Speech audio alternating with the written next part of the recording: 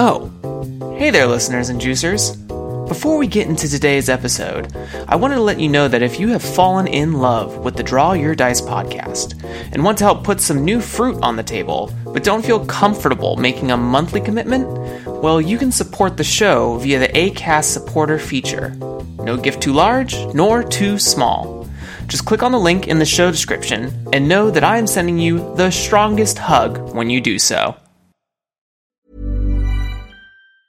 Hi, I'm Daniel, founder of Pretty Litter. Did you know cats tend to hide symptoms of sickness and pain? I learned this the hard way after losing my cat, Gingy. So I created Pretty Litter, a health monitoring litter that helps detect early signs of illness by changing colors, saving you money and potentially your cat's life. Pretty Litter is veterinarian developed, and it's the easiest way to keep tabs on your fur baby's health right at home. Go to prettylitter.com and use code ACAST for 20% off your first order and a free cat toy. Terms and conditions apply. See site for details. I'm Sandra, and I'm just the professional your small business was looking for. But you didn't hire me because you didn't use LinkedIn Jobs. LinkedIn has professionals you can't find anywhere else, including those who aren't actively looking for a new job, but might be open to the perfect role, like me.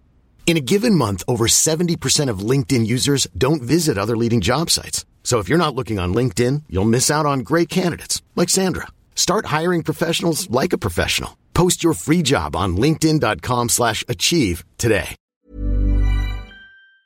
You can tell when somebody really enjoyed what they were working on and loved working on it. And I like to think that everybody can tell that we're enjoying our games and having fun with them ourselves.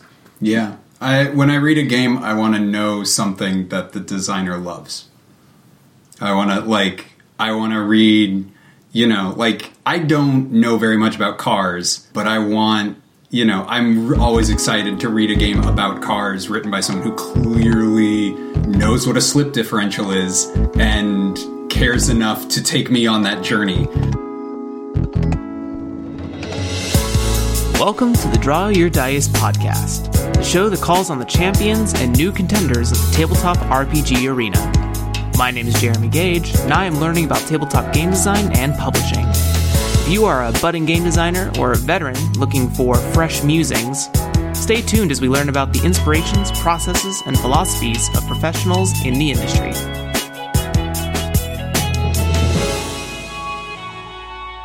Hello, everyone. Thank you for coming to the Draw Your Dice show podcast, episode number unknown. I don't know where I'm at, but what's really special about today is that this is the first cooperative, inaugural, dual show. I'm so excited. I'm so excited to bring to you the designers behind Gem Room Games.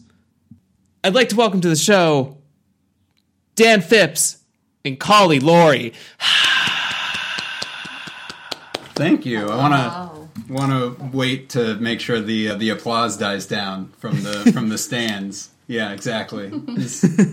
Please. I mean, do go on. But it's a pleasure to have you both here. Yeah, thank today. you for inviting us. I met Dan through the Brain Trust, per many of my guests, and I've been hearing great things about Collie as well through the Twitters whenever Gem Room Games pops up in my feed. For those who may not know who you are, Dan and Collie, would you just give a brief introduction for each of you, and maybe also a brief introduction for Gem Room Games as well?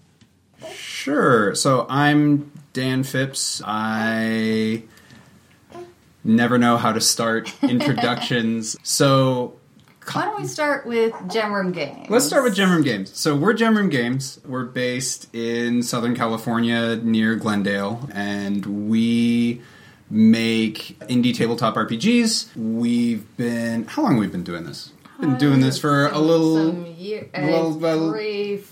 4 to 5 years, I think? 4 to 5 years. We released our first... We spent a lot of time in development, but we released our first game about 2 years ago. Yeah, we sort of crept into being with Dan doing games that he was working on ostensibly by himself, and then I was coming in to playtest and to consult and then to edit, and eventually it was sort of like, well, we've been doing this together for a while now, so we may as well officially do this together. Sort of make explicit what was implicit. But so, yeah, about 2 years ago, we released High Magic Low Lives, which was the first thing that we... Official Gemma game. And that was essentially taking something that I'd been working on for a very long time and essentially handing it over to Kali for complete editorial control so that it actually made sense outside of my brain. And then since then, we made Subway Runners, which we had the chance to submit to the Itch.io Racial Justice Bundle. And then we had a second kid.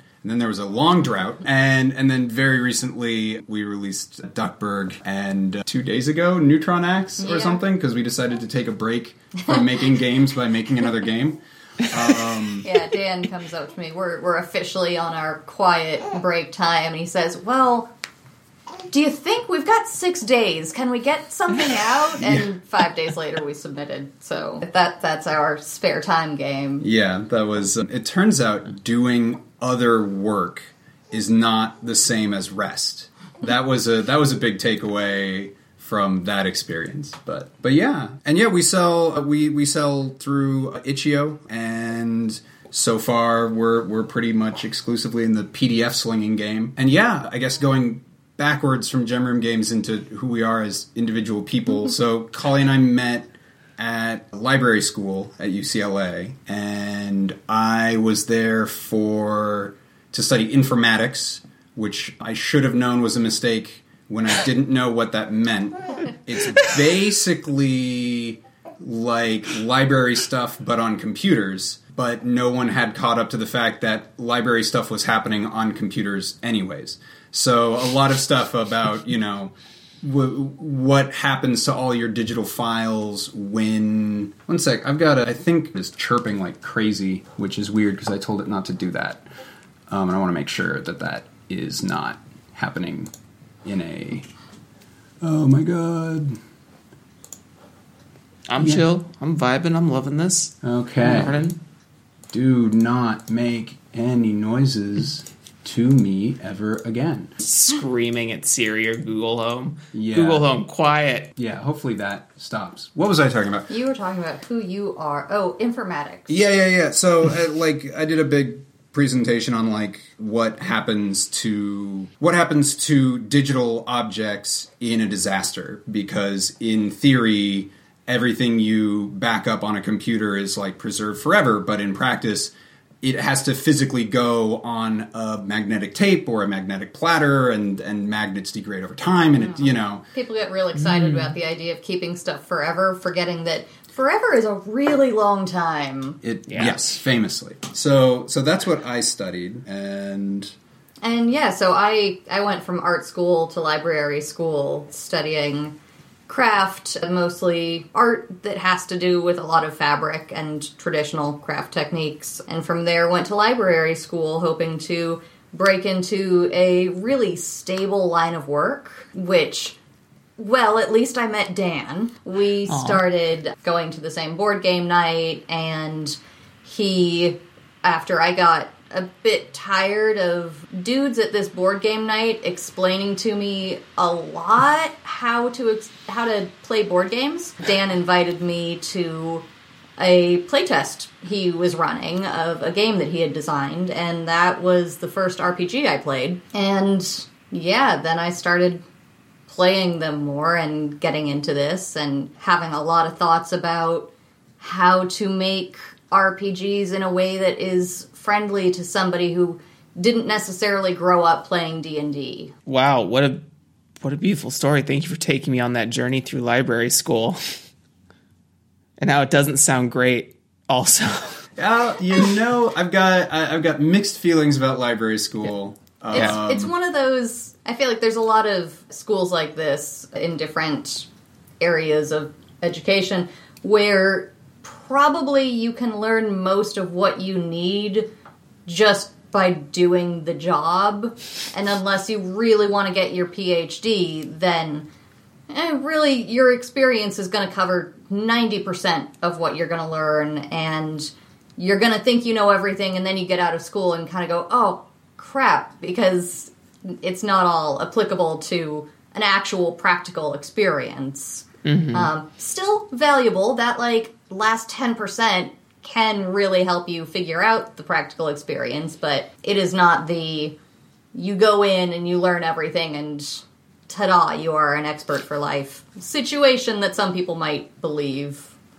Yeah, I think I'd give grad school in general 3 stars on it. You know, I got something out of it, but shouldn't have had to do that. But it worked out. I totally agree. I went to culinary school in Pittsburgh, and the second I found like actual prep cook work, it was just like all thrown out the window because I was learning inflated concepts about classical cuisine and old European techniques, and I'm like, okay, but where's the world going with food? And I go to this Asian Latin fusion sushi bar place, and like, none of this works here.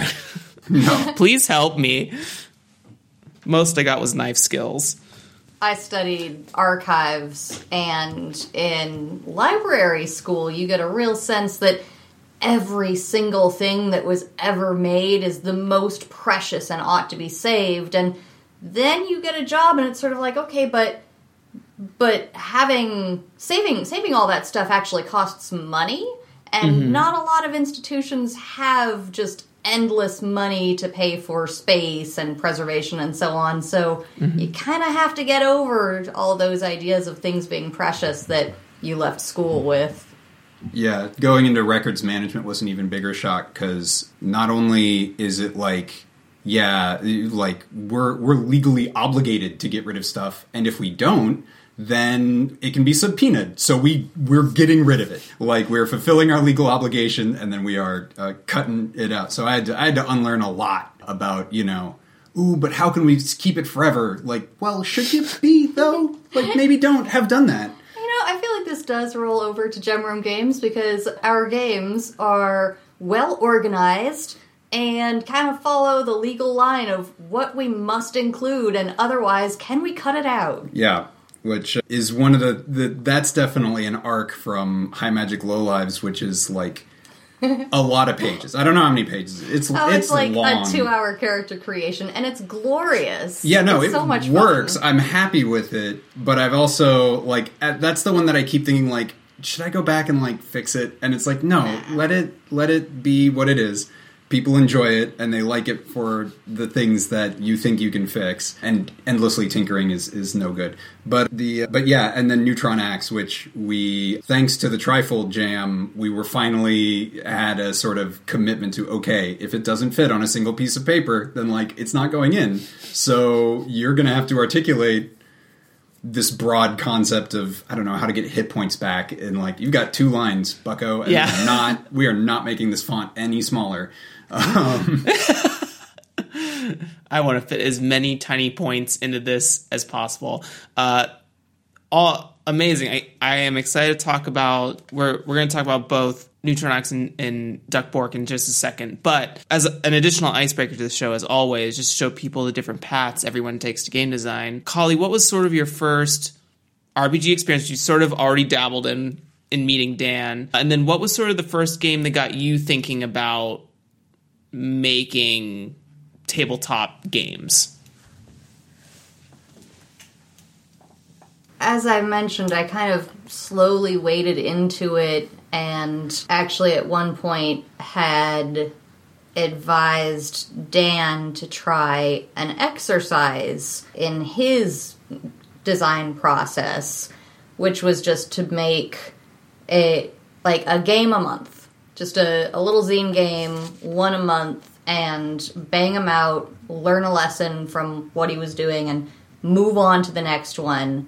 And as he was doing that, I started seeing it as a more approachable thing that a person could do without necessarily having a big game design background. And then after he finished that project, I think that's about the point when we started more officially acknowledging that I was working on games.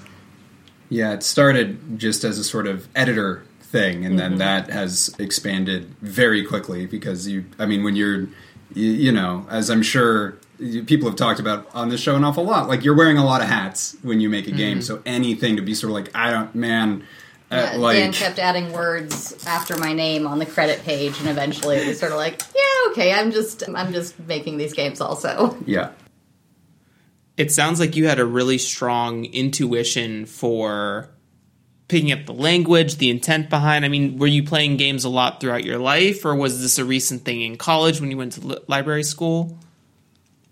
That first game that Dan invited me to was really my first game. I needed to learn what TTRPG stood for. Before that, really, I didn't play video games. I didn't really play much in the way of board games or anything like that. My coming into it more was with an understanding of writing clearly and of some level of visual design as a visual artist, less with a real understanding of how games worked. But that also is a lot of what brought me in, because I did want to make sure that as Dan was writing these games, that he was writing them for anyone, that anyone could pick up one of these games and understand at least how to get started without needing a big background.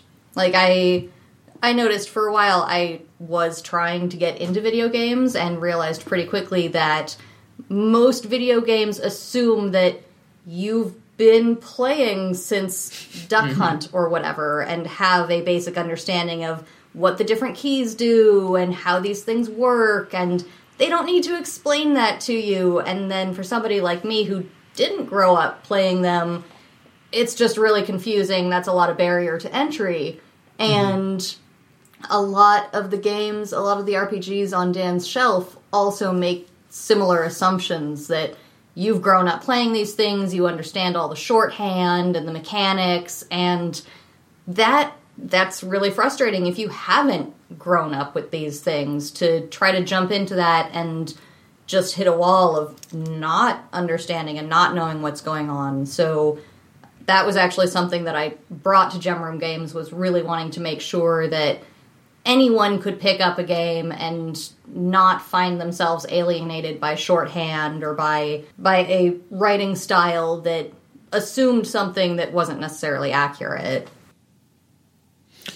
I love that. That's very, very cool. And I think one of the things you and I share here, Kali, is that I'm also, like, as I talk with a lot of these designers, I'm super new to game design, period. I have played video games for a long portion of my life, but I didn't start playing, like, D&D until 4 years ago. So a lot of, like, interactive game lingo and techniques are super obscure to me and abstract, so I feel a sort of relation to reading a book that has a language that says, like, oh, you know how, like, dice and probability and all this stuff works. You'll get it. You'll totally get it. Like, I don't get it. I literally don't understand what's happening here. So that's very, very cool. Dan, how about you? What was your first sort of tabletop role-playing game? What made you decide that you wanted to design? So I played tabletop RPGs for a bit in, like, middle and high school. I think the first game I played ever was 3rd edition D&D, but that was only, like, a one-off gimmick that, like, a guy in the neighborhood was like, check out this book, and then we, like, sat down and played once. It was like, okay, neat, and then that was kind of it. The first game I played where it was sort of a long-form thing was Warhammer Fantasy 2nd edition, which set me up with really weird expectations for what a tabletop RPG is, because that's a game where when you're making a character, you roll for your name. Like, you don't get to pick your name. Your parents named you. Why would you get to pick your name? And it's very underlines this, like, oppressive medieval Inquisition-y setting through character creation and through this sort of, like, all right, you're this weird guy who has this randomly selected job because it's medieval society and you don't get to pick what you do, and, like, now go get, killed by beastmen or something. And the first time I GM'd was, I think, 4th edition Shadowrun, and it just didn't work. Like, I just couldn't. I tried to run a couple of games from that sort of, in the early aughts, and not a one of them, like, I didn't get it. Like, I'd read it kind of, and then there's like nothing doing. Later, I ran 4th edition, which I know you've been reading a bit, and it was like, oh, the Dungeons Master's Guide actually guides Dungeon Masters. What a novel concept. And like that I could actually run. And so that was when I started getting back into like getting in RPGs and like bringing my like way cooler hipster friends on this journey with me of like, hey, want to be an elf. And the first game I played where it was like, oh, I could probably do this was when Fantasy Flight did their Star Wars games. They did, I think, Edge of the Empire was the first one where it was just like, oops, all Han Solos. And it was like, oh, because it was a little bit thinner and a little bit more oblique how the game actually works, which everyone else was learning through PBTA. Everyone else was like learning that success and complications can be different axes and like ways to sort of interact with that. And I was learning it through Fantasy Flight's weird proprietary dice system that is intentionally set up so that you can't recreate it without fancy dice. But after that was when I started messing around with trying to make a game, and I spent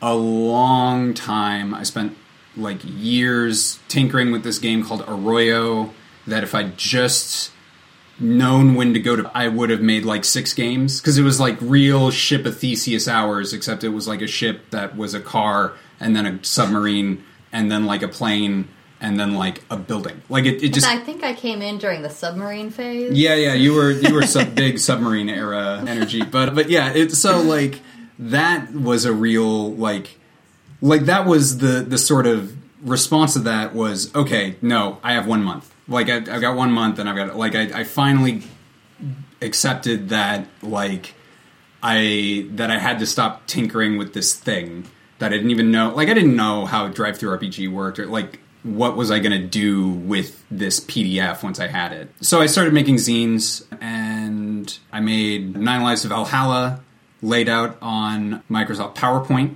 which I do not recommend. It did not look good, but it came out. It looked fine. It worked for the medium. It worked for the medium. Especially if you have a magnifying glass, because it like that font came out tiny out the printer. And I think a game called Teeny Tiny Terraformers that sort of worked. Yeah, it was a fun premise based on an alliterative title, and ever since then it's just been trying to manage scope, and then with occasionally me coming in and being like, no, that's done. No, it needs to be done. It's going to print. We're done. Please stop trying to tinker with this mechanic, Dan. It needs to be done. So that was sort of the arc to us having a kitchen table conversation about starting a I don't know, game company. Yeah, I guess we're a company. Mm-hmm. Yeah. This is what I'm hearing right now is that this is the fabled power couple that so many people look for in their lives. You found it. It's definitely come together. It feels that way, yeah. We are definitely a couple. Yes. Powerful you are also. I love it. I love both of your journeys. Very cool. And I love that there's this very synergistic quality to the different paths you take in your life. I think it's very cool. I'm in high respect of it. Well, with that, let's get into the meat and potatoes. Let's talk about these games, shall we? Let's open with, because you're so excited about it, let's open with Duckborg. So you made Duckborg as a supplement to the very popular, as of current, Warpborg. Why? Why ducks? Why Borg? Why Duckborg? So Dan has a lot of dad puns. So it's a very, there are people who do mechanics first design. This is pun first design. Actually, Would you say legitimately, it's a principle of Gem Room? I mean, I actually do think if you can come up with a good title for a game, then like you should probably make it, because the hardest thing in the world is when you have a game and you need a title. So if you have the title, then the hardest work. Oh yeah, this is why I've got an upcoming project coming out someday maybe called Havoc Knight, because isn't that a fun name? Yeah. Who's the Havoc Knight? cool. What does he do? Don't worry about it. We'll figure it out. Yeah, that's tomorrow's problem. So the Morkborg official channel teased something that they were going to make called Cyborg, which is like, well, that was that obviously in retrospect, why did someone not scoop Stockholm Cartel on Cyborg? And I think there was a lot of alternate Borg chat on the Brain Trust, and at some point I knew we had a hit when I typed "Life is like a hurricane here in Duckburg," and the immediate response was "F off, Dan." So I knew that was a hit. I think that when Dan told me that, I sort of went, okay, and left the room.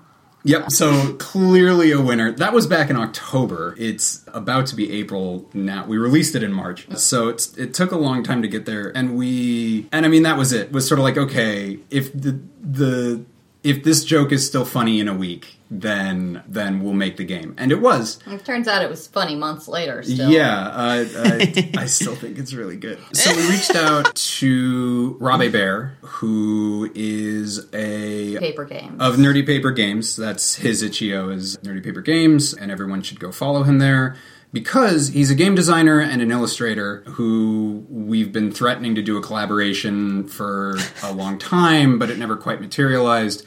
And he had the perfect style for this, because he A, would get it, like, and B, he knows the like Disney style really well, but like it wouldn't, like, I feel like the death of this thing would be having to explain Merkborg rather. And so we reached out to him for the art, and then had a second kid, and that was... We put in a little bit of work on it before the second kid.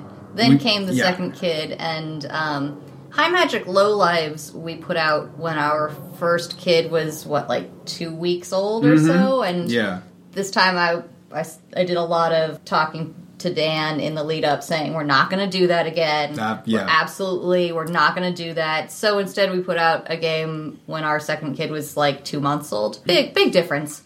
6 whole weeks. Yeah. And we what we ended up doing, because what we wrote was 40 pages. Like, it was expansive. And what we ended up doing, because I was starting to get in my own head about the project, and but we really wanted to do it, and I think it was your idea to break it up into rounds so that we could actually get something out there. Well, and we wanted also, there's that cartoon that is owned by a powerful company, and they were having their series finale on March 15th, and we thought, well, that would be a fun time to put out our game in a very, total coincidence. They've got nothing to do with each other. Legally, very distinct properties, but... Also, we weren't really ready to put out the entirety of it on that date. So we were talking about how itch.io works and how they like the dev blog and so on. Figured out how to make that work for our timeline with this game, with the different drops of material that sort of took some of the immediate pressure of needing to finish something now, and instead made it into a finish it when we've had a chance to do a really good job with it and still put it out. Also, this was our first time making an RPG with real layout software, so there was an element of we're doing a Morkborg, huh? That's a lot of spreads. So we're right now. What's out there now is round 1, and then in May we're going to release round 2, which is going to have a lot of locations and some more monsters. Yeah, round 1 was sort of everything that you would need to get started and play a basic game of it, and round 2 sort of introduces you more into the world with with the locations and the treasures and things like that. And then in collaboration with Rob, we'll set a date for round 3 that'll really flush out that world with all of the people that you might meet, the different characters, and what I think is one of Dan's best pieces of writing for the game, The Fate of Duckborg, which is... The people who are familiar with Merkborg, my favorite thing about that game is that at the beginning of every day you roll a die, and if you roll a 1, you have to read one of the psalms that prophesy the end of the world. And that is just true now. And eventually you run out. You kind of decide as a table how long you want the world to live.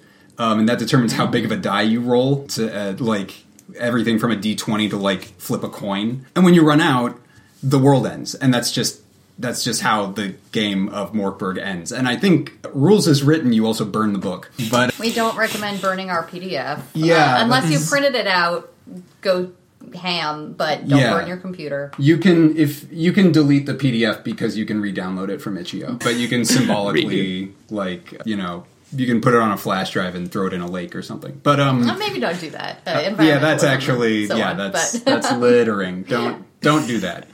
I'm winking. The punchline of this whole thing is we rewrote the DuckTales theme song to fit the psalms, and I'm very excited. I'm very excited. There's so many hurricanes and race cars and lasers and aeroplanes that are going to be happening to people. And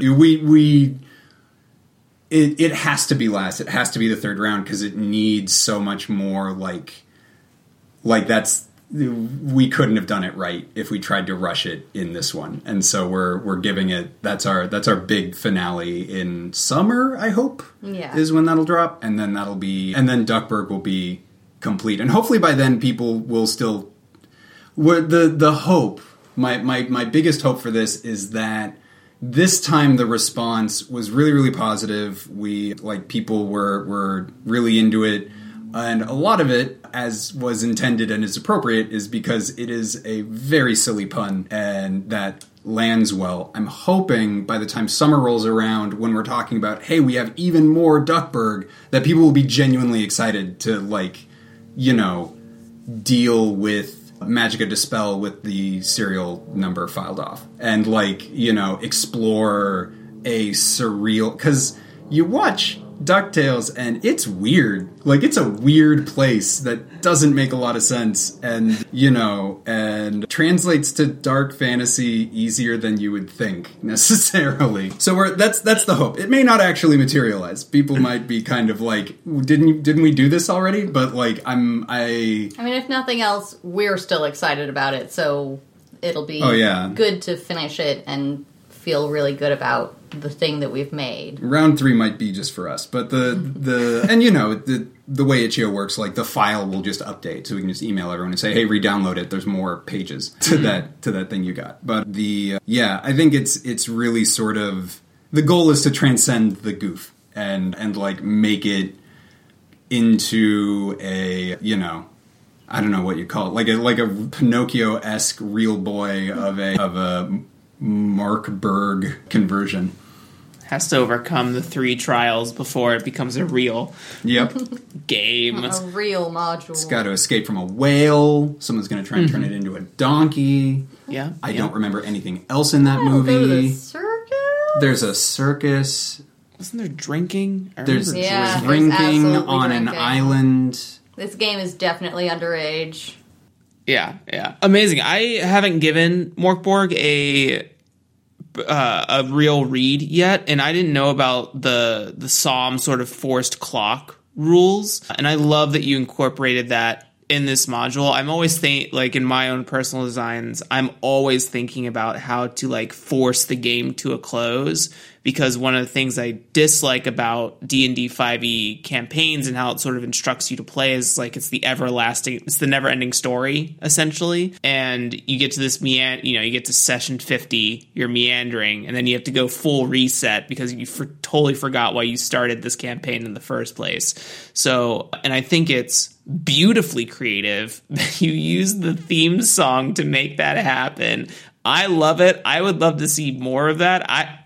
If Gem Room Games became known for converting every like childhood cartoon show into a dark fantasy RPG or something of the like, go before we get some cease and desist notices. Oh well, that's the gold ring on this. Is if we can get a C&D from Disney, like I'm not optimistic on that. The person who guerrilla shot a movie called Escape from Tomorrowland in actual Disneyland still hasn't gotten the takedown. So if they're good, we're good. But I don't know how.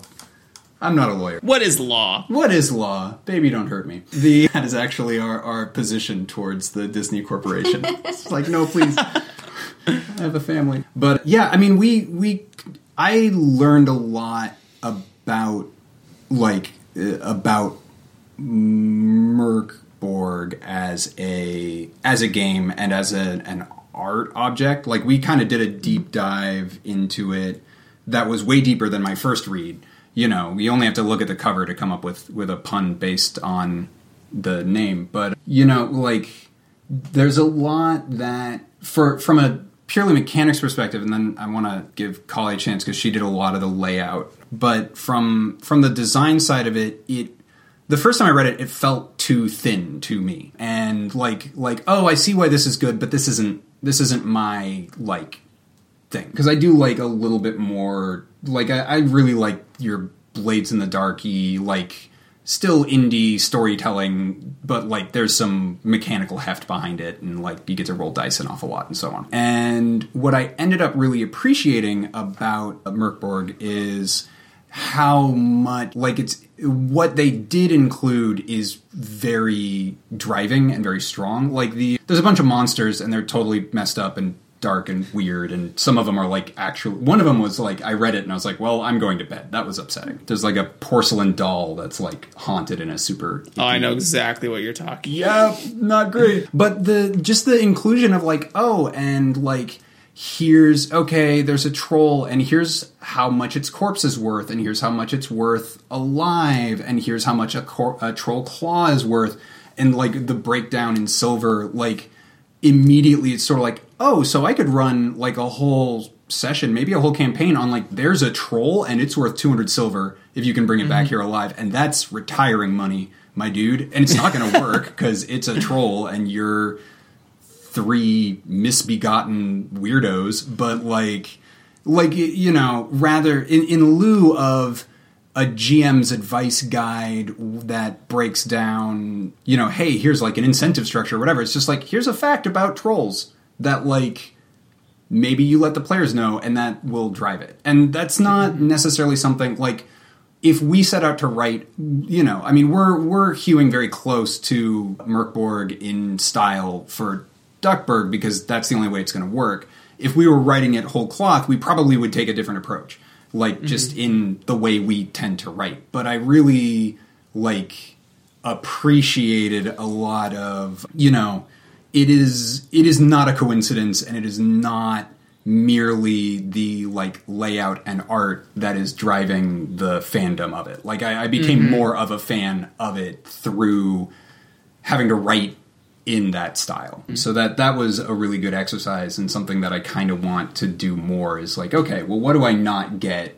And I'll just make content for it until I understand it. And Kali, you want to talk about the visual design for this project as well? Well, before getting started, really, the first thing that I did was just spend like a couple hours just looking at the book and taking notes on how they shaped things and their colors and fonts and the way that they used things and the way that they broke down their tables and where they placed art, so on.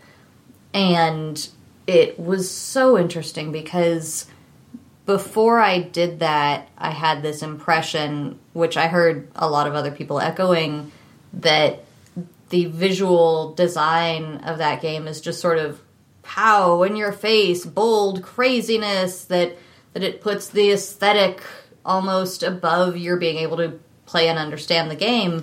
But the more time I spent looking at how they laid things out, the more impressed I was with how clear it is, how easy they make that information to understand. Despite, well, I say despite, but, you know, they do so much visually, and it almost gives you this impression that would make it harder to understand, but it actually is really helping you to understand, to get the information that you need. So that allowed me to really just sort of build a skeleton for us to then lay our words and art on top of. Mm-hmm. Yeah, I think like it became clear there are pages where it's very art heavy, and like if the page is just a table, it'll be laid out and stylized in a very different way compared to, hey, this is how hit points work. Like, they're both very big and very bombastic, but like... But also, all of their tables are actually really simply laid out. It's just the visual presentation kind of makes you think, oh, this is some wild and crazy table. It's actually a really beautifully simple table. They've just decorated it very well. Mm-hmm. Mm-hmm. Yeah, I think, you know, there's... And this is obviously, like, if...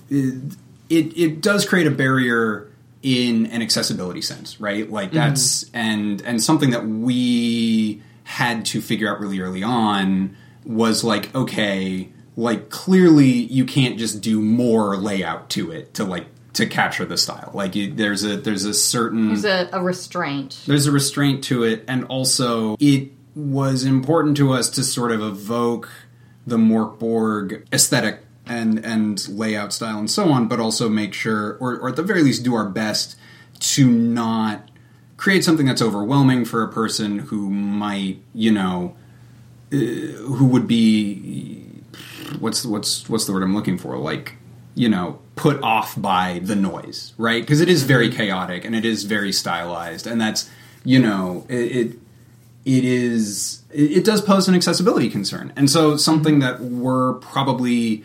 You know, I mean, this isn't necessarily going to be the big marketing push on it, but I think, you know, we're trying to get more familiar with accessibility in that sense of, like, what does a screen reader do with this? You know, that's something that, like, is becoming...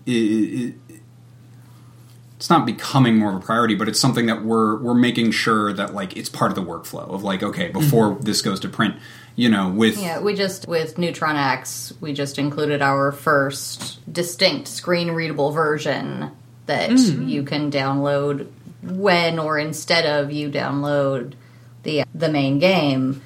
And before we uploaded it, I was listening to the PDF and realizing, oh, there's so many little things in the way that we've been formatting that I didn't think about. I just went, oh yeah, this heading looks good, and didn't realize that the lack of a period would cause the screen reader to read that a little differently than we might have intended. So we've been learning about things like that and wanting to, you know, I talked earlier about how much we've wanted people who don't necessarily have an RPG background to find our works inviting and accessible to them in that way.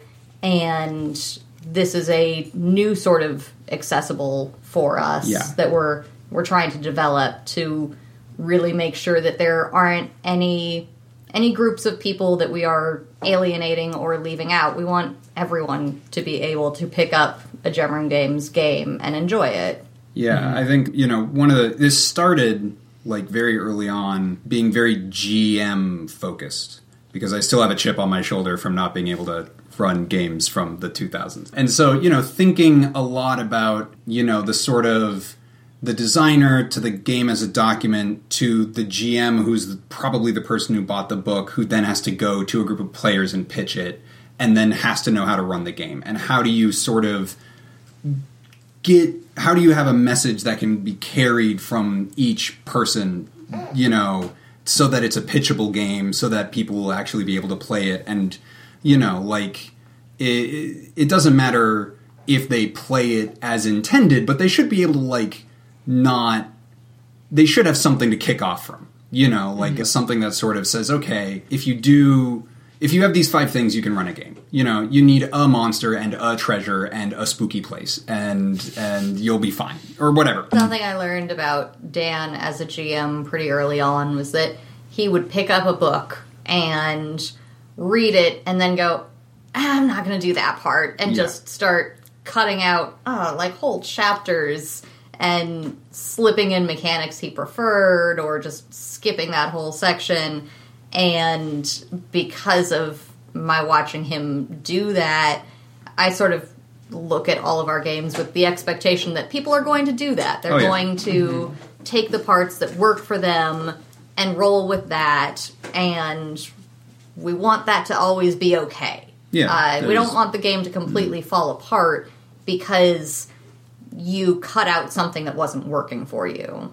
Yeah, so, you know, like that started being the priority, but as, you know, we've learned more and read other people's games more and gotten an increasingly rare opportunity to actually play a game, which it's so much easier to write games than to play them now. Like, getting 6 people to sit down in a Zoom is, like, impossible these days. But writing a game, you can just do that when your kid wakes you up at 5 a.m. and you can't get back to sleep. But, you know, like there are ways to help people be good players, and there are ways to, you know, like, think about safety tools and to make sure that, you know, I know full well that there are people who have thought really, really hard about making really good safety tools. I don't need to reinvent that wheel, but I can sort of make the negative space where the safety tools that are preferred will fit into our game. And, you know, like, setting people up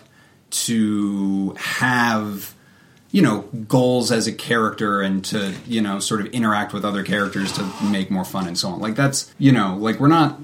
There's no good will come of us being precious about the design, but, like, this sort of broad accessibility definition of sort of providing on-ramps for people from a lot of different backgrounds, but also, you know, and we're probably, once we get a rhythm that we like, because I got to learn... I know academically what an EPUB, no idea how to make one. Like, if I hit the save as PDF button, I've got a PDF, and Itch.io will give me money for it sometimes, and that's great. But, like, you know, that's sort of a thing that I'm really looking to figure out, or get it as an HTML document, or something that, because PDFs are rough stuff, man. You copy paste from a PDF and you get word salad on the other side. Tell me about it. This got pretty far afield, but yeah, it's... But Duckburg. Yeah, I think Duckburg, you know, it didn't make it into round 1, and it's something that I think is going to be a priority for later rounds, but, like, doing the deep dive into the Merkborg style and the writing and so on kind of showed both sides of, like, oh, like, you can do this. Like, we can tweak very slightly tweak the text so it's all slightly rotated and has this, like, great jumbled feel.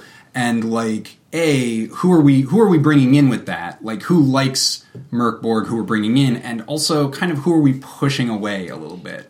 And that's okay for Duckburg, because that was the intent. Like, it's very... You know what you're getting with this, because it is very difficult for me to imagine someone buying Duckburg before Morkburg, or, like, not being aware of the existence of... We have been told people are doing that. People have bought Merkborg so they can play Duckburg, which is the greatest possible success of that game I can imagine. Is, like, we have driven... Yeah, exactly. We have led people to pick up Merkborg so they can be a duck. Duckburg is very much also a visual art piece and not just a game. The visuals of it matter to it. Yeah, because otherwise it doesn't work. Like a plain text version, like we should provide a plain text version so people can access that information without their eyeballs exploding, but like also, you know, like it's a response to Merkborg. The object itself is a thing of value. Yeah, exactly. So, you know, it's complicated. Making games, man, it's a whole thing. We're kind of trying to figure out the line between makes it sound like they are distinct things in a way that I no longer believe they are, but for lack of a better phrase, the line between making a game and making an art, I've been sort of toying with figuring out how they can be the same thing and how that can overlap, while figuring out how to also make these now art pieces accessible. Mm-hmm. It's a fun adventure of game design. Yeah, I often think about the combination of like what is game as an art form, right? And I think that there are definitely some correlations because they're both experiential and they're both determined by the projections of the people who are engaging with it at the time. So that's always my link between the two things. And as far as like talking about jewelry isn't a gift you give just once. It's a way to remind your loved one of a beautiful moment every time they see it. Blue Nile can help you find the gift that says how you feel and says it beautifully, with expert guidance and a wide assortment of jewelry of the highest quality at the best price. Go to BlueNile.com and experience the convenience of shopping Blue Nile, the original online jeweler since 1999. That's BlueNile.com to find the perfect jewelry gift for any occasion. BlueNile.com. Many of us have those stubborn pounds that seem impossible to lose, no matter how good we eat or how hard we work out. My solution is PlushCare. PlushCare is a leading telehealth provider with doctors who are there for you day and night to partner with you in your weight loss journey. They can prescribe FDA-approved weight loss medications like Wegovy and Zepbound for those who qualify. Plus, they accept most insurance plans. To get started, visit plushcare.com/weightloss. That's plushcare.com/weightloss. I'm Sandra, and I'm just the professional your small business was looking for. But you didn't hire me because you didn't use LinkedIn Jobs. LinkedIn has professionals you can't find anywhere else, including those who aren't actively looking for a new job, but might be open to the perfect role, like me. In a given month, over 70% of LinkedIn users don't visit other leading job sites. So if you're not looking on LinkedIn, you'll miss out on great candidates, like Sandra. Start hiring professionals like a professional. Post your free job on linkedin.com/achieve today. Hey, Dave. Yeah, Randy. Since we founded Bombas, we've always said our socks, underwear, and T-shirts are super soft. Any new ideas? Maybe sublimely soft. Or disgustingly cozy. Wait, what? I got it. Bombas. Absurdly comfortable essentials for yourself. And for those facing homelessness. Because one purchased equals one donated. Wow, did we just write an ad? Yes. Bombas. Big comfort for everyone. Go to bombas.com/ACAST and use code ACAST for 20% off your first purchase. Thinking about accessibility as a part of the workflow for the two of you, and I would hope for anyone listening to this, I had just had a conversation with Chris Bissett yesterday, per the recording of this episode, that accessibility is just something that should be thought about, considered a little bit more in terms of just on the outset, because a lot of it's not really difficult to do when you think about releasing a plain text document of your game. Like, one, that's your ash can if you don't have the experience with Affinity Designer or Adobe Illustrator, or don't have the money to buy those things. You extend your audience so much more when you think about the electronic advantages of EPUB readers and Mobi readers and everything to that effect, right? And I think that moving forward in a modern game design landscape, that accessibility should be, we actually talked about, like, because me and Spencer Campbell are on this live design hype train, and one of the things I think about when you create a sold digital virtual tabletop RPG experience, you can do some cool things with art direction too, like colorblind modes and stuff like that as well, when people are like reading those PDFs or want to download those versions of the books to be more accessible. Because I have a colorblind friend who can't see, like, I think blues and greens are very hard for them, and some art like kind of escapes them because they hit that analogous form of color design or color theory or whatever have you, color combination science. I know what it is. But yeah, I think you touched on some really cool things that I think designers should really think about going forward for their products. And I love that you are in the depths of really trying to figure it out for your own design principles. And I think that's very cool.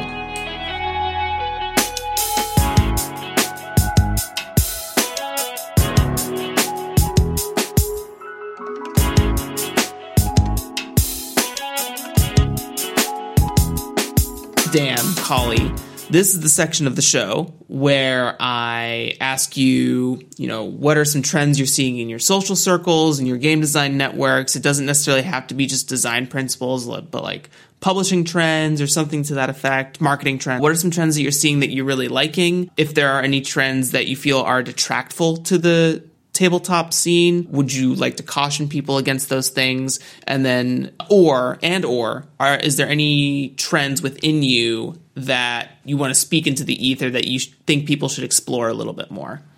I feel like we talked about what we were going to say in Trend Town, and then we burned all of that material by dovetailing into... We already tangented? We tangented, but I do, so everything we said earlier about accessibility... Art pieces. Those all that stuff, still true. Trends that we are very interested in pursuing ourselves and in seeing other people doing. Yeah, and the only thing I would tack on the art piece thing is, like, I think...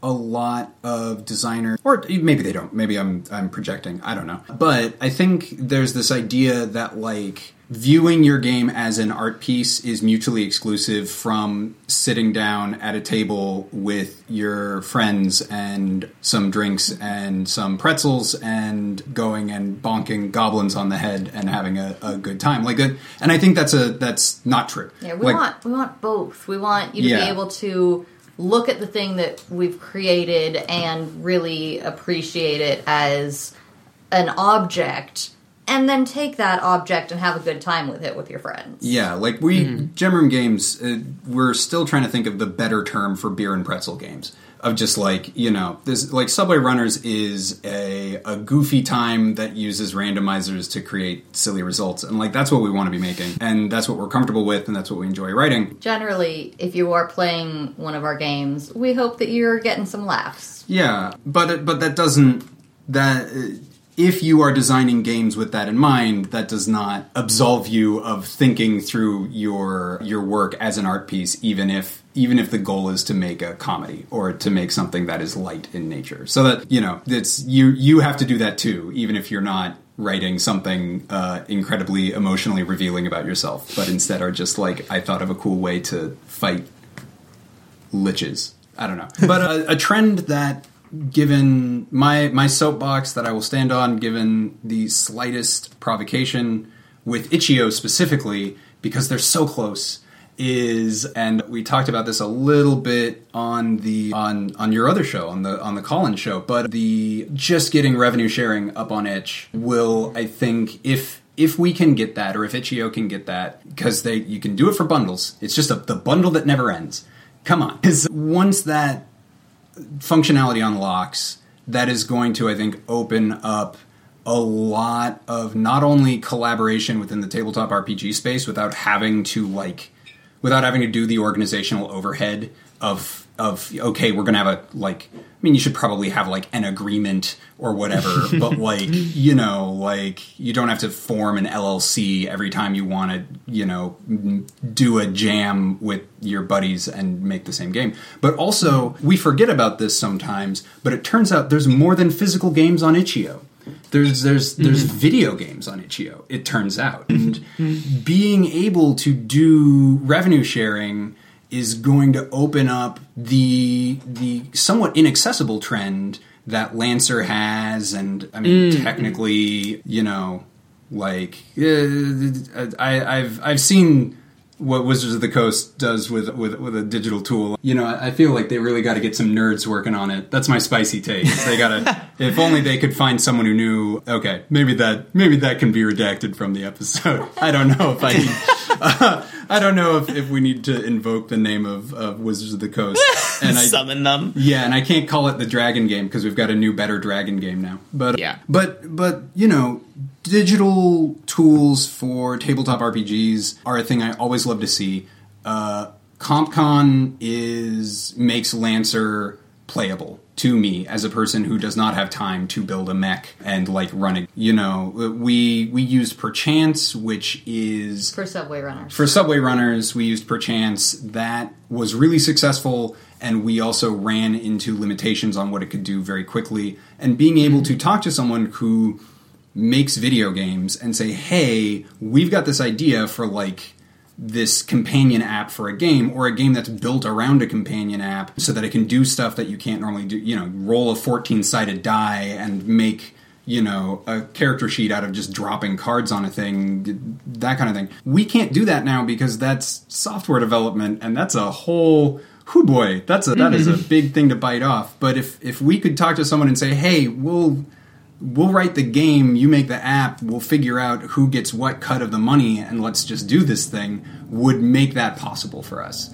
to start doing bespoke stuff without feeling like either we're taking someone for a ride on, you know, on their largesse, or without the hassle of being like, all right, we'll send you a check for $4.17 next month and figure out exactly what your cut's going to be the following month and do that in perpetuity. Yeah. So I think that's, you know, it's not necessarily a new take, but it is something that I really, really think, you know, Leaf, if you're out there, I love Itch.io. I started making games on it exclusively as soon as I realized I could. But man, oh man, oh man, that's gonna, once you flip that switch, I'm sure it's much more complicated than flipping a switch. Once you flip that switch, it's like there's going to be an explosion of like really creative stuff that is going to really bridge some very interesting gaps. Also, if we can get revenue sharing with Bandcamp, so I can finally make the tabletop RPG that has a soundtrack that you can buy as a cassette. Oh man, it's gonna. You know, there's a lot that could potentially happen there. Dan will be tinkering on that one for ages. Yeah, so that's I'm manifesting revenue sharing on Itch because I don't want to do a Kickstarter. Please, I do not want to do it. It seems very stressful. I want to make games and occasionally get beer money from them. But yeah, Kali, any trends to add onto that? You know, I think I've covered most of the trends. I know I tend to not be as present in the sort of social world of RPGs as Dan, so a lot of my awareness of trends takes the form of, like, Dan running up to me with a zine and saying, look at this, and I do, and I go, wow, yeah, that's cool, and then we put it back on the bookshelf so that our daughter doesn't lovingly try to eat it, and that sort of curates my awareness of trends. Yeah. I'd love I love zine games, and I also, she really likes Mothership is the thing. And she keeps grabbing the Mothership zines down, and they're fragile a bit. It's the colors. Would you happen to have potentially, because this is a unique opportunity, would you have any trends like outside of the game scale, like maybe something more towards visual design or artistic design in any facet that maybe you like seeing in games, or that you have been enjoying seeing in games that Dan presents to you in an open look at this format? Something that we had talked about before the interview that we haven't mentioned yet was about making games that are kind of like fun to read, as well as, you know, like not just sort of a dry reference text. The thing that is enjoyable, even if you can't get your group of friends together to actually play it. Which, you know, I mean, the joke is, you know, like, how many games do you buy and how many games have you actually played? And the answer is shut up. Don't talk to me. Yeah, don't talk to me about that. I don't know you, stranger danger. But I do think something that I love to see it every time is like a clear, like I always appreciate those sort of hints of the designer's voice, and that may not be, you know, I might have a taste for that and it may be an acquired taste, but I like writing games and in a sort of naturalistic way and trying to articulate the difference between, okay, no, this is how dice are rolled and so on, and you should probably do this, but you're an adult, have fun. So like that sort of consideration in writing, I think, is something, you know, we do to varying degrees of success. There wasn't a lot of room for it in Neutron Axe, but it's something that I'm hoping, you know, like I don't know if it counts as a trend. I think people do it or they don't, depending on how they like to write. But I always, you know, if you're new, like, yeah, let it fly, like, speak naturally. I was just thinking, also not necessarily a trend, but we were talking the other day about what makes some comedies work when others don't. And what we were identifying is sincerity, because you can write something that you think is the funniest thing, but if you're being kind of an a-hole about it or not really believing in what you do, then something that's sort of, you know, B-, it's going to really feel B-. But if you believe in it and make it with love and sincerity and really feel it, that comes across. And I think that we were talking a lot about, like, some Vin Diesel movies, for example. There's a sincerity that, you know, everybody really enjoyed making that and put that love into it. And that comes across, and that's something that I think also comes across, for example, in RPGs. You can tell when somebody really enjoyed what they were working on and loved working on it. And I like to think that everybody can tell that we're enjoying our games and having fun with them ourselves. Yeah. When I read a game, I want to know something that the designer loves. I want to read, you know, like, I don't know very much about cars, but I want, you know, I'm always excited to read a game about cars written by someone who clearly knows what a slip differential is and cares enough to take me on that journey.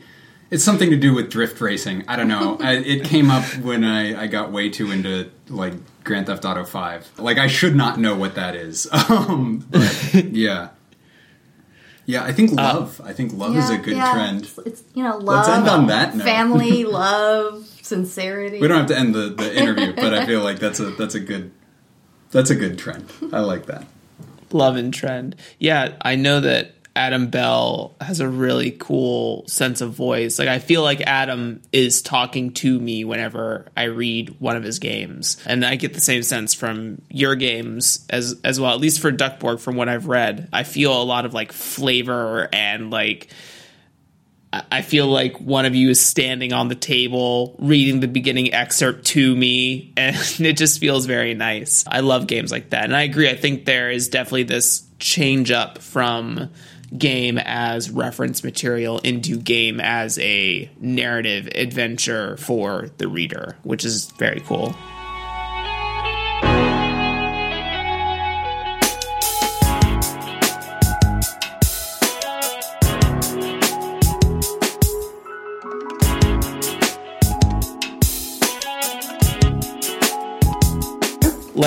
Let's talk about Neutron Axe then.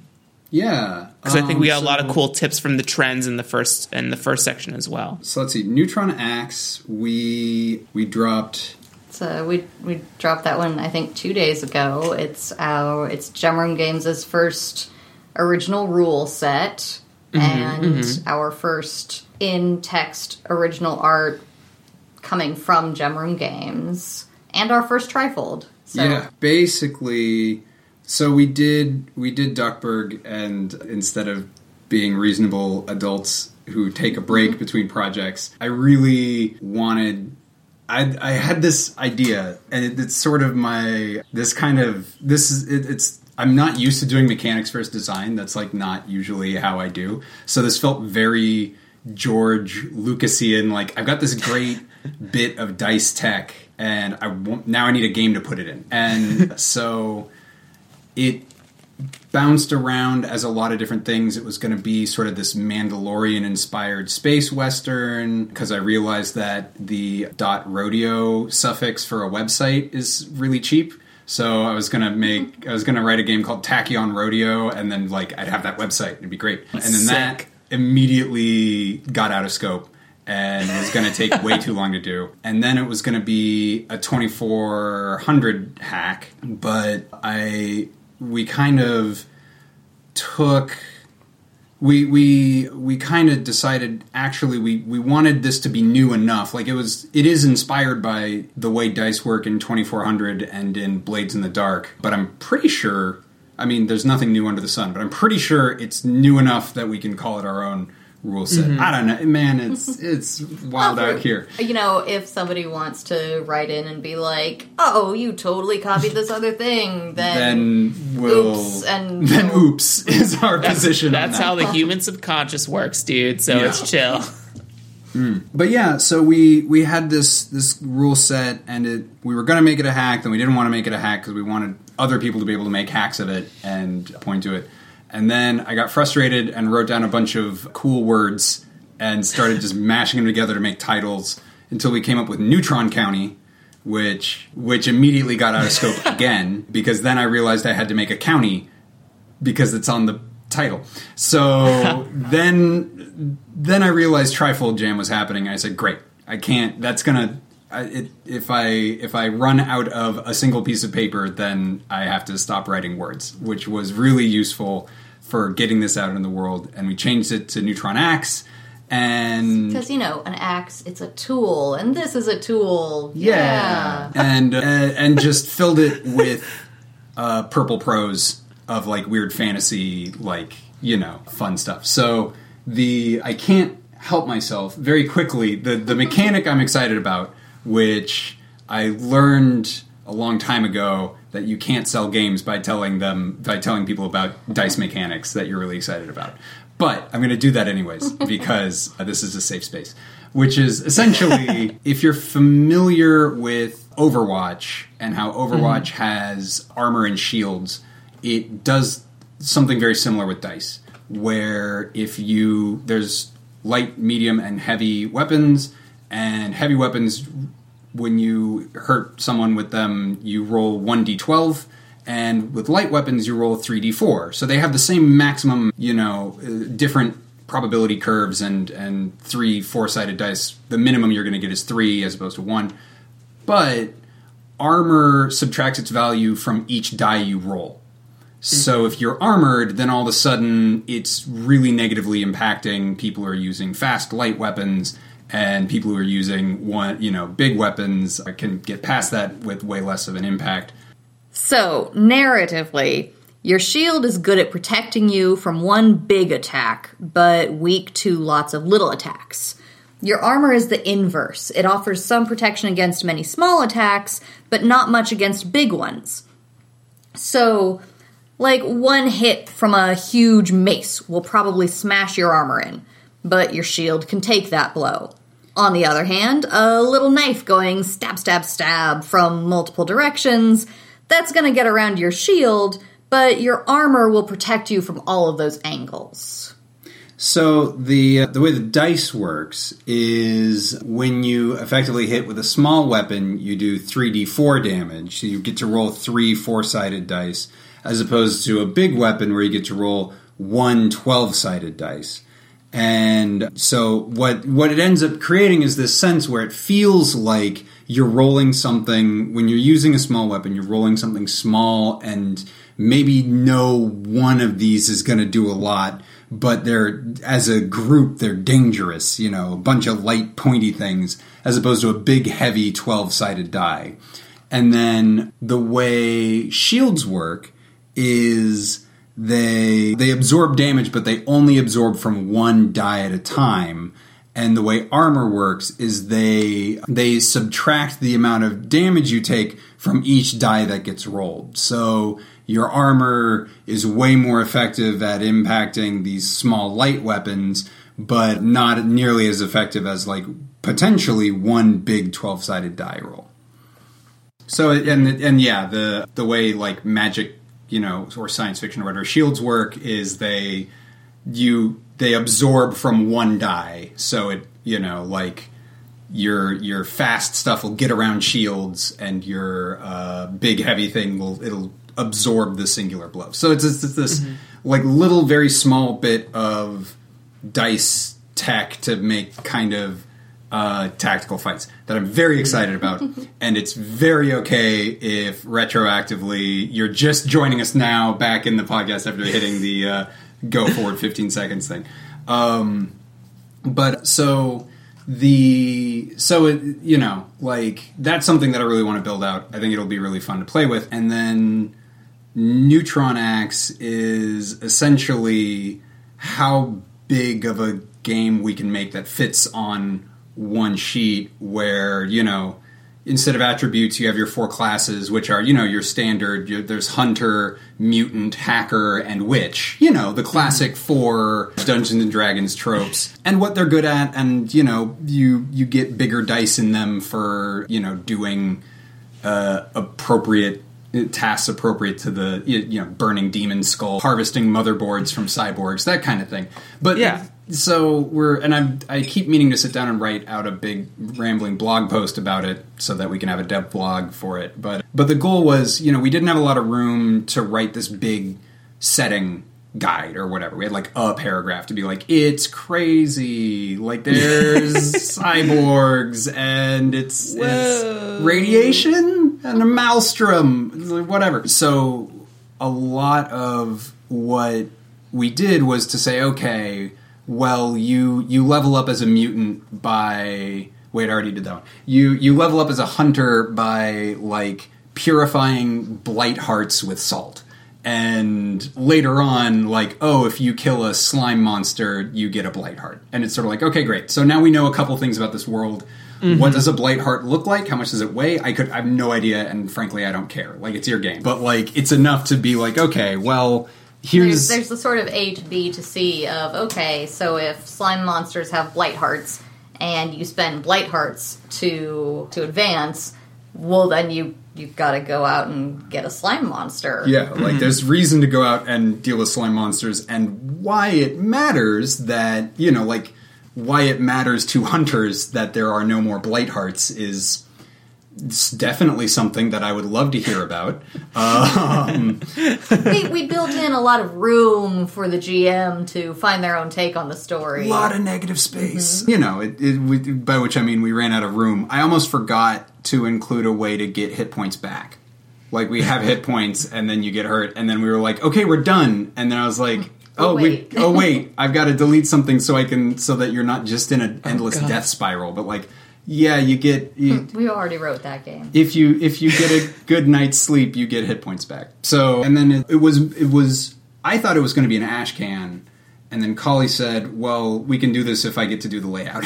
And so it actually looks really nice. I'm looking at one of our ones that we were trying to get the panel order right so that when we print it out. But yeah, and then I essentially handed Kali this sort of manuscript, and then all of a sudden she was drawing like custom icons for it and stuff. And it looks really nice. I'm really pleased. I'm pleased. It looks great, and I had a ton of fun reading it. And I think one of the really big things, I love the dice tech. I remember you like poking at the brain trust when you came up with it, and I think it's very cool, like having sort of a subtraction factor applying to individual dice instead of total number is a very interesting thing, especially when you consider the context in which you've placed it, right? Smaller, lighter weapons are less effective against one type, more effective against another type, and it's almost like you formed this rock, paper, scissors situation within the game, and I love also this concept of like class as stats, and that sort of defines your character. And I think just those two big pieces are something that I will now think about in my game. So I've already learned by reading Neutron X. It's amazing. Yeah, that was what got out of hand with Neutron County, was the like, in that one it was like faction relationship as stats, and then all of a sudden I was like writing out the narrative like background on like 6 different government agencies, and it was like, this is not a one-pager. This is not a 1-week project that we can like knock out so that I can stop obsessing about like getting this idea out in the world. So it's, yeah, we accidentally seeded ourselves with like 5 different games as part of this because we don't have enough to do. We'll add them onto the list of all the other games that we've been excited to make and just haven't gotten to yet, because there's this life thing that keeps happening. Speaking of which, if you bought High Magic Low Lives, I promise we are going to make an adventure for it. We said we would make an adventure for it. We're going to make it. So close to done. You will get it for free. We just need to finish writing it. It's working in parallel with Duckburg. We haven't forgotten you. It's gonna be great. I just have to rewatch the GDC video on Hitman 6 more times because I'm obsessed with it, and then write an adventure, and it's gonna be great. You're gonna love it. Well, you heard it here first, everyone. It's coming. Nowhere else. Yeah, it's 2 years late, but we didn't actually say when we do it. So what is time? What is time? Time's meaningless these days anyway. Yeah, we make it up. We really are going to do it, and I'm sorry it took this long, and we love you. Thank you for supporting our first game. Aw, I love it. Yeah, this is a very cool trifold for the Jam as well. Like, there's just a lot. When you were talking about sort of the A to B to C lore setting, like basically a keyword setting, and I think more and more, because I had Chris Bissett on here a while ago, and for the Dice Souls game, they have written in like lore questions, like you answer questions about the world based on these prompts that each monster or each region gives you, and that's sort of shaping your goal throughout this campaign. What I like about this sort of like keyword setting design is, like you said, you have a lot of negative space for people, but these keywords are also easily replaceable, right? I could replace slime with werewolf if I wanted to change the tone of the game, right? I could change Blightheart with anything. Silver, I don't know.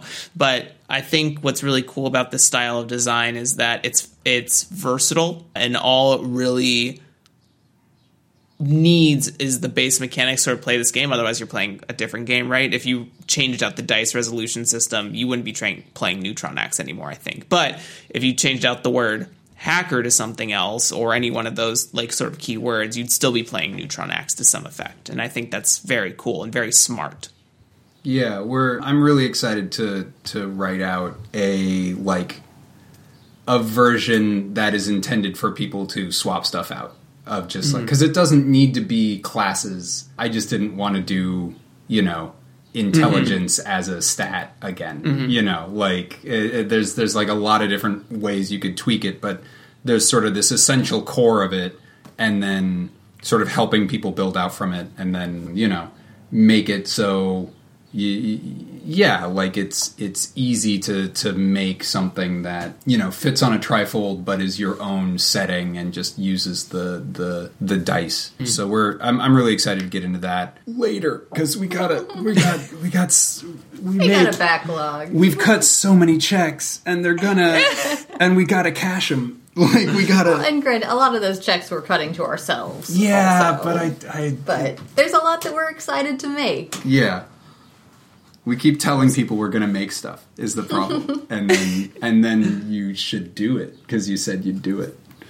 Such is the curse of powerful designers with very wrinkly brains. You just never stop shooting out ideas, and you never stop getting held by them. The other day, I've been playing a lot of Monster Hunter Rise, and I recently just had like an idea where what if there is a game where like everyone has a deck of cards. One deck is like an AI monster situation, and then your weapon type turns it into like a deck builder, and it's like a great sword deck only has high numbers, and you're trying to play blackjack against the enemy deck without busting, so you can land your hit. And then there's like another version where you're playing Go Fish with the monster deck at the same time. Like just these sort of like intricate, you're playing different card game things, and but I still have to work on Kaleidoscope, and that can't stop. Otherwise, it'll never be done. If you haven't, there's a video game called Dicey Dungeons that I strongly recommend because it does a lot of that stuff in really smart ways. Of like, you know, sometimes you want a lot of ones, and sometimes you want the biggest numbers you can get, and it like ties that to different things in really smart ways. That sounds rad. I love when games do that. I love when games like evoke the feel of different stuff, like through, I mean, and you know, the first, like, Dread introduced that concept to me in a pretty big way, and I think that was a lot of people's sort of first experience of like, oh, playing Jenga feels like a horror movie, and we're playing a horror movie with Jenga. What a concept. And I think, you know, like you said, like what feels like Go Fish, and like how do you, you know, of all these fantasy weapons, like which one feels the most like blackjack or poker or you know, 3-card Monty. Oh shit, is that it? Is that a betting game? Hold on. Start writing that down. It's just the sort of find the lady, and then make the shell game. Netrunner's good that'd be for so this. good. I'm very excited that Netrunner has more cards coming out. That's a whole different thing, but yeah. Yes, Neutron Axe is very cool, and I'm already teeming with ideas. Anything else you want to sort of add to the design principles behind Neutron Axe? Not yet. I mean, the short answer is yes, but we need to write them because like I said, you know, right now a hot meal and a good night's sleep heals 1d12 of your hit points. Like that's good, but I think that might benefit from a little more time under the knife. I think Neutron X really benefited from having a well-timed jam. That helped us to just get this idea out there. Thank you, Keegan. Prior to the jam, we were talking a lot about, like, okay, well, could Dan just write a blog post? Would that get the idea out in the world? Was it enough to tell the Brain Trust? What was enough to get this out into the world so that we could start working on it and thinking about everything else going on? And then came this wonderfully timed jam that provided us the medium that we needed to get that out. Yeah. Mm-hmm. And I love that there's like a larger scope behind this game. Like I feel like this can potentially be like a very cool hackable game. Like I think this has a lot of like Blades in the Dark common license energy, which is awesome. Not to make like a 1-to-1 comparison, but just to be like, you know, like I said, there's a lot of keywords that can be switched around in here, and there's a lot of like really cool mechanics and delineations that you find throughout just these 6 panels, which is very, very awesome.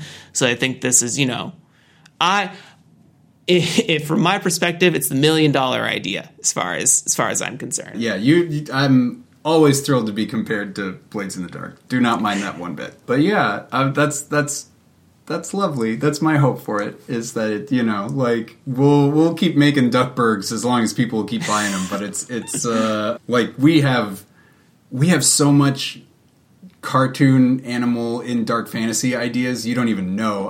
We've been working on a cartoon animal dark fantasy game since before Gemroom Games was Gemroom Games. Yeah, it just keeps getting out of scope, and then we start working on something else to do an in-scope project. So we're keeping an eye on what Possible Worlds is doing with their Kickstarter 6-game set, and we're just gonna let's see how that works, because I think that might be what named. Have we named it on the internet yet? Are we NDA'd to ourselves about our cool modular game system inspired by earlier works published under It's Dan Phipps? Yeah, this is getting oblique very quickly. But yeah, we're like, stay tuned for that. We'll get that together. I swear, it's coming out within the next decade. Yeah, someday. Stay tuned to games. Yeah. I think that's a missed opportunity there. Stay tuned games is actually very good. We're committed to this brand. We've got dozens of followers on Twitter, but yeah, if you don't need it, Jeremy, then one of your listeners, that's a freebie for you. That's you can pick that one up. With that, then, I think that'll draw us to the close. See what I did there? It's in the name. Dan, Kali, it has been an absolute pleasure having you both on here at the same time. Go ahead, tell people where they can find you, get your stuff. All of these links will be in the show notes down below. So our games can be found at gemroomgames.itch.io, and you can also follow us on Twitter at gemroomgames. I think we grabbed a bunch of social media that we never ended up using. I think we have an Instagram, but we haven't used it. So feel free to follow that. We will not. You won't see a lot of pictures. Maybe someday we might post something. Yeah, we're really trying not to spam your accounts. Yeah, exactly. Mm-hmm. This is definitely a choice and not a result of being exhausted literally all the time. But we're making games again. I'm thrilled. But yeah. So the best place to find out what we're working on is Gemroom Games on Twitter. Follow us on Itch.io, and you'll get a little deedly-dee that tells you when we've released a new game. My personal is It's Dan Phipps on Twitter, and I tweet about game design in more abstract ways there sometimes, and complain about records management. Mm-hmm. I don't really tweet about much game design, but you can find me at Kali Law, which also both of us are linked from the Gemroom Games account. Yep, go to Gemroom Games. That's where the good stuff is. Yeah. Perfect. Well, everyone, I hope you've had fun listening to Dan and Kali, because I know I have. I learned a lot, and we will see you next time. Say bye to the people, family. Bye-bye. Bye. Oh God, I'm doing the Violet thing. Yeah. I'm saying bye-bye in the way to make Violet say goodbye. Bye. Bye-bye. Oh my God. This is where I'm an adult. All right, that's a wrap. Dan and Kali, thank you for being the first co-op power couple on the show, and Gemroom Games is an inspiration for the future of game design. All the games we talked about today, along with all the links to get in touch with Dan and Kali and Gemroom Games, will be down below in the show notes for your access. If you liked the show and found it helpful, send a tip my way by following the link tree in the show notes to my Ko-fi or Venmo profiles. Or, if you are unable to provide monetary support, you can provide support at no cost by sharing this with someone you thought of while listening to this episode and leaving a review. Both of these methods greatly impact the success of this show and lets me know that what I'm doing is beneficial to designers out there. If you want to be a part of the conversation or hang out with the alumni from the show like Dan and Kali, you can join the DYD House Discord server. Thanks for listening, and I will catch you next time.